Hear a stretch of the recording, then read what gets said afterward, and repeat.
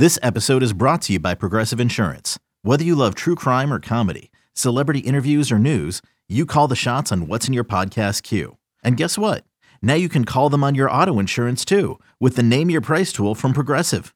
It works just the way it sounds. You tell Progressive how much you want to pay for car insurance, and they'll show you coverage options that fit your budget. Get your quote today at Progressive.com to join the over 28 million drivers who trust Progressive. Progressive Casualty Insurance Company and Affiliates. Price and coverage match limited by state law.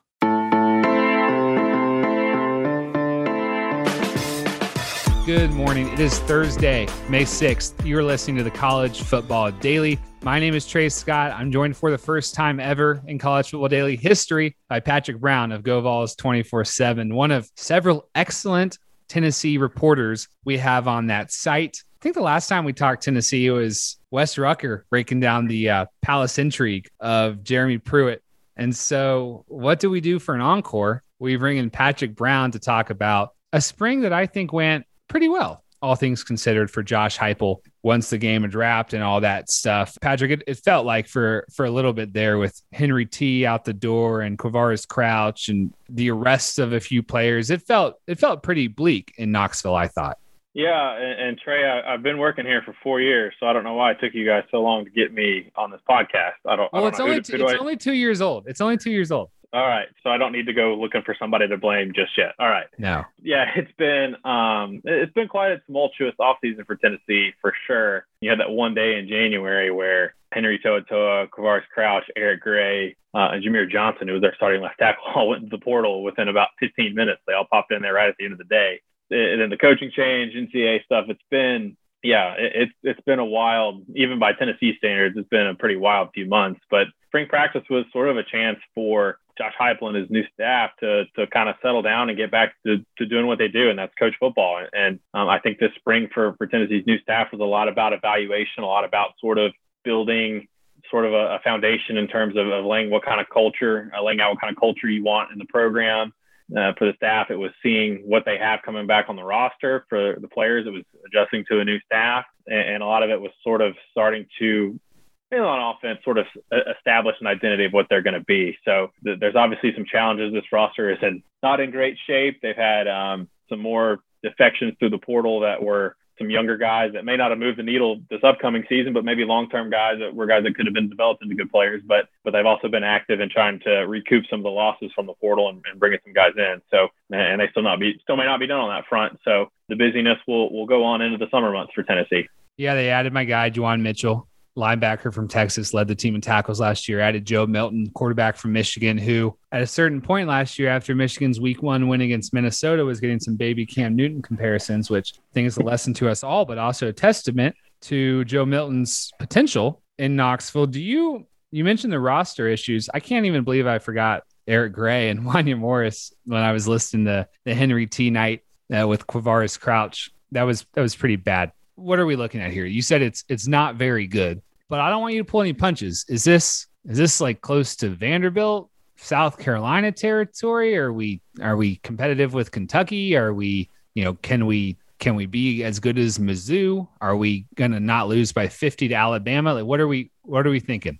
Well, it's a long way up to, I don't want to use the Moneyball quote where there's rich teams, there's poor teams, there's 50 feet of crap, and then there's a ball. So I don't think it's that bad. But, I think on offense, they're really inexperienced and entirely unproven at really the wide receiver and running back positions. But they got some talent there. I think some young players. They had a few 4-stars at receiver in this last class or the 2020 class with Jalen Hyatt, Jimmy Callaway, some of those guys. Bayless Jones is the guy they added as a transfer from USC last year that showed that he could do some things, but then his usage last season was really kind of puzzling. He could be a number 1 guy. The running back group they've got Jabari Small, who was the number 3 guy last year behind Gray, and Ty Chandler, who did some good things in limited action. They've got Tyon Evans, who was the number 1 junior college running back. They've got some pieces on offense, and the offensive line, they've got a couple guys to replace. Obviously, there's Trey Smith. They got to figure out who's going to be the left tackle. But I think the situation on offense is a little bit better. Plus, you're having an offensive-minded head coach that Josh Heupel's put up points on the board just about everywhere he's been.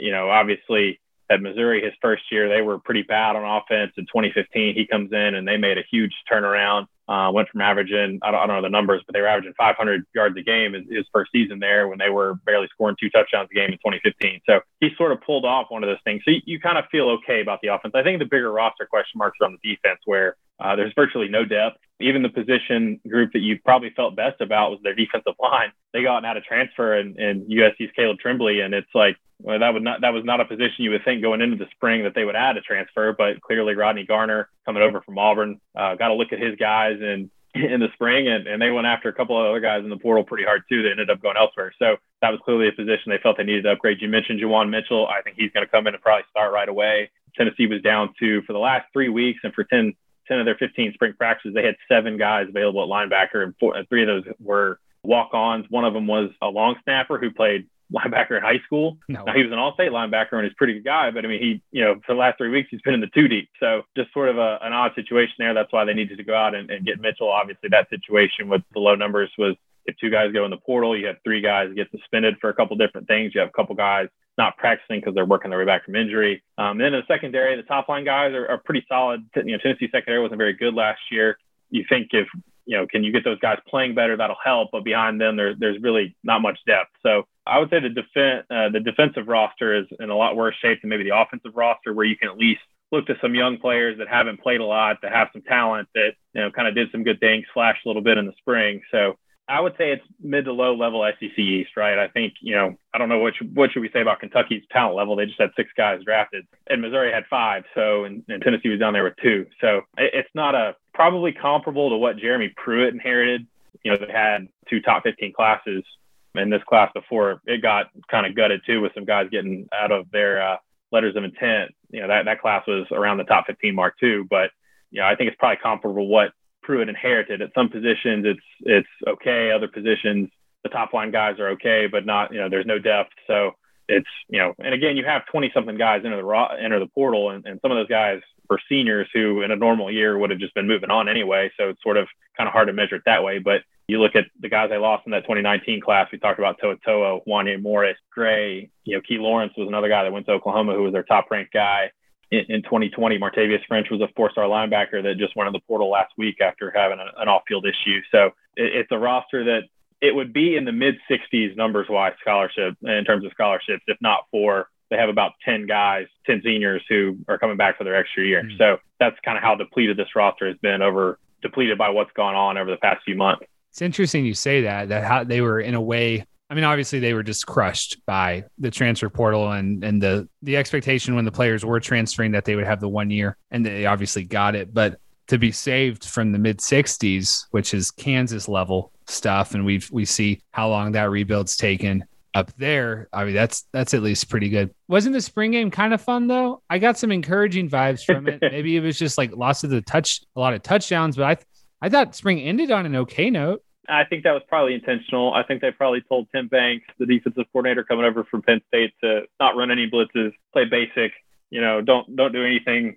catchy or anything, and just sort of let the offense sort of display itself. Because another aspect of this takeover for Josh Heupel and his staff is that, I mean, they took over in late January. They're dealing with the NCAA stuff. There are a lot of other teams that are pointing that out to the guys that Tennessee's also recruiting. They're behind the 8 ball. They've not really, even Heupel and some of the assistant coaches that have talked this spring were like, yeah, we're definitely behind. They're not hiding behind it, but they're also, I think, working pretty hard to sort of catch back up, and that's all you really can do. But this staff, I think, believes that the way this offense plays, and if anybody's watched UCF over the past 3 years, it's an exciting offense. They go fast, spread the field out wide. They got the receivers, one's on the numbers, one's on the sideline. I mean, it's pretty wild when you kind of saw it from up top and watching it in the press box. I watched a little bit of UCF, a couple of UCF games back around February after Heupel got hired, and it was a little bit slow. Sort of see it out there in person, to see the splits, see the way they play.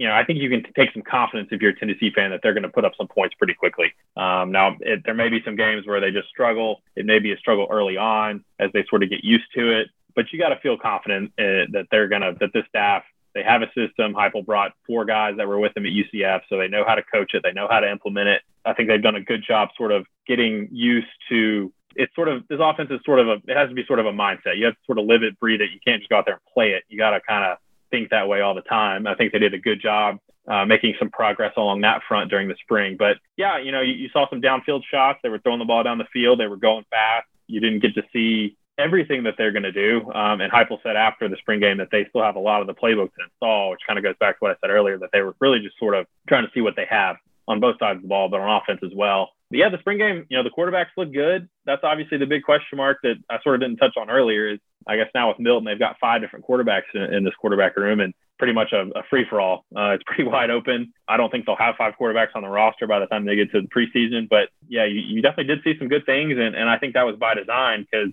like I said, I think the staff believes that this offense, once it's out there and once everybody sees it, they think it'll recruit some big-time guys, some big-time skill position players. They obviously just got pretty good quarterback in Taven Jackson for this 2022 class. That was a really big pickup, a 4-star out of Indiana. So they kind of wanted, I think the spring game was sort of by design to sort of showcase this offense. Say, hey, we're going to be exciting. We're going to be sort of new age. And I know the national reaction was Tennessee's offense has been terrible for the last 4 years. And now look, it's exciting. They may not win a bunch of games, but it might be a lot of 45, 35 games that are at least entertaining. So, but yeah, I think there was some good vibes from the spring game just because the offense looked like it was going to be sort of maybe as advertised with what Heupel was bringing in from what he did at UCF in Missouri. Yeah, that was my vantage point. I was pleased to see the offensive evolution, I guess. And I know it's going to be a long rebuild. I wonder, though, how fans, and I live in Nashville, and I see this quite a bit, and I guess I'm on coach number, I guess it's only 3. Coach number 3. Well, technically maybe 4 if how long you consider Greg Schiano's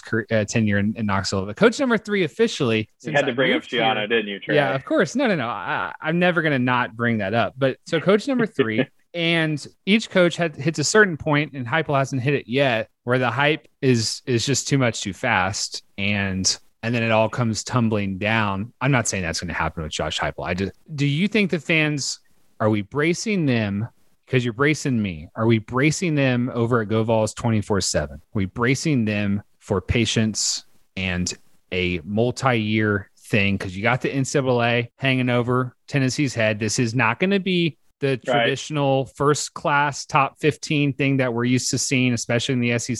This is a class right now with just 3 commits. And I'm sure the dead period ending in June will be very good for Josh Heupel and his staff. But I would imagine, Patrick, like, we gotta go rather slow here, or we're gonna have another circumstance where 1 loss turns into 2, and then all of a sudden we're screaming rock bottom in year 2 of a regime.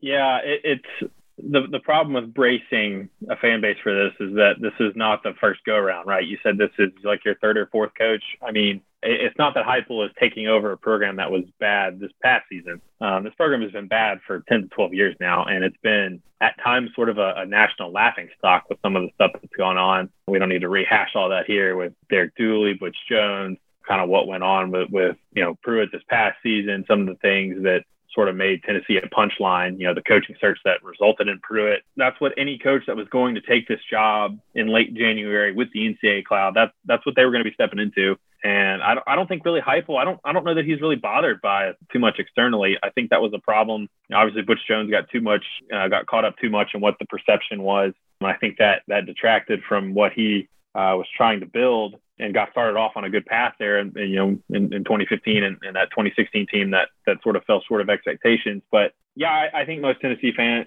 they're tired of losing. I mean, they like I said, this has been a decade-long struggle, a decade-long wandering in the wilderness. And so, but I think the reaction to Heupel has been, it was a little mixed, a little bit reserved at first. They saw a coach that took a team that was coming off an undefeated season. They won their first 12 regular season games back in 2018, right? And then last season they went 6-4. Last season was weird for everybody. I think that sometimes gets lost, but I think they started to sort of warm up to what Heupel is doing. He sort of changed a lot of things about the program. You see Tennessee's Twitter account posting videos of them playing dodgeball after a workout, after the spring game on Monday. I guess it was last week. They're out there playing softball as a team, players versus coaches. And as a fan, you probably, you want to see wins, but you like to see that too, because last season was miserable for everybody in this program. And so you sort of like to see some of that upbeat stuff, some of that sort of that different vibe that, you see on social media, you hear players talk about when they talk during the spring. So, and then they started, they bring in some guys in the transfer portal, and obviously with Taven Jackson as well. I think that was an important guy to get after what happened with Ty Simpson early on. I think pretty clear, and I do think we braced fans for during the will they or won't they fire Jeremy Pruitt segment of the offseason. Like, okay, if they fire him, some of these guys, there's going to be a lot of guys that leave, and they're going to be big names, and that happened. So, and we sort of said that too with this in-state recruiting class. The 2022 class in Tennessee is really, really good. And Tennessee has started out way behind on a lot of guys, and they're playing catch up with a lot of guys, and they're probably not going to get a lot of these guys. And I think we've braced. I think there's some early optimism. There's always optimism, Trey, right around the off season. By August, Tennessee fans will be talking themselves into 8-4. The schedule's not. It's not the hardest schedule. Obviously, Tennessee plays Georgia, Florida, and Alabama every year. Those are 3 likely losses. But then they play. You can talk yourself into some of those games being toss-ups, right? Because they play South Carolina, they play Vanderbilt. They play Pittsburgh in week 2. I think that's going to be a tough game. What does Ole Miss look like with Lane Kiffin? What does Missouri look like? Even with Tennessee's roster situation the way it is, it's not a those Ole Miss and Missouri games aren't games where you're like, okay, this roster on the other side is way, way better than ours, like it's going to be in those other 3 games. So that optimism will continue to build, though. But I think this is a fan base that's sort of warming to what this new guy, this next new guy, he's the 3rd or 4th. I can't even keep count of how many new guys this has been over the last decade. But yeah, so I came on in 2010. So I was in there the first Dooley season. So I already lost count. But yeah, I think they're starting to warm to it. But I also think they know in the back of their head, like, this is not going to be fun. There's going to be some brutal Saturdays this fall. And there's going to be some brutal days over the next few months where, this recruit that Tennessee really wants is going to pick somebody else. There's already sort of been that. I mentioned Ty Simpson. There's been some other guys that are in-state guys that have been priorities for the former staff, that the new staff they don't have time. They can't build a relationship with these guys because they're talking to them over Zoom. They can't get them to campus. Obviously, that'll change next month. And if you're Tennessee's new staff, you hope that you can turn some of those face-to-face interactions that you've not had into maybe help you catch up. But I do think Tennessee fans, I mean, they've been through this. They know it's not going to be easy. But that's also the hard part of it, is because you've been patient for so long. It's kind of hard to ask them or expect them to continue to be patient, because they've been doing that for a decade plus now. Look, I just want you to know, I was going to end this conversation by saying, like, mark your calendars, October 16th, Lane Kiffin comes back to Knoxville. And then you said there are going to be some brutal Saturdays this fall. And I just started like laughing over here. I was like, man, Tennessee, like, that could be a brutal game for the scoreboard operator. Yeah, no, you're right. There were some brutal Saturdays. Yeah, there were some brutal Saturdays last fall. There have been. I'm rooting for Tennessee. I think a lot of the college football media has enjoyed watching it be kind of a mess, but at the same time, we are all ready for Tennessee to be good again. It's one of those programs, Patrick, just like a Texas or a Nebraska, that it feels like the sport's better when they're good. So let's get them up there. I appreciate that you're practicing patience and preaching patience as well. Make sure you're following Patrick Brown on Twitter at pbrown247. Our producer is Lance Flynn. I'm Trey Scott. Everyone have a great Thursday. We will talk to you tomorrow for the next edition of the College Football Daily.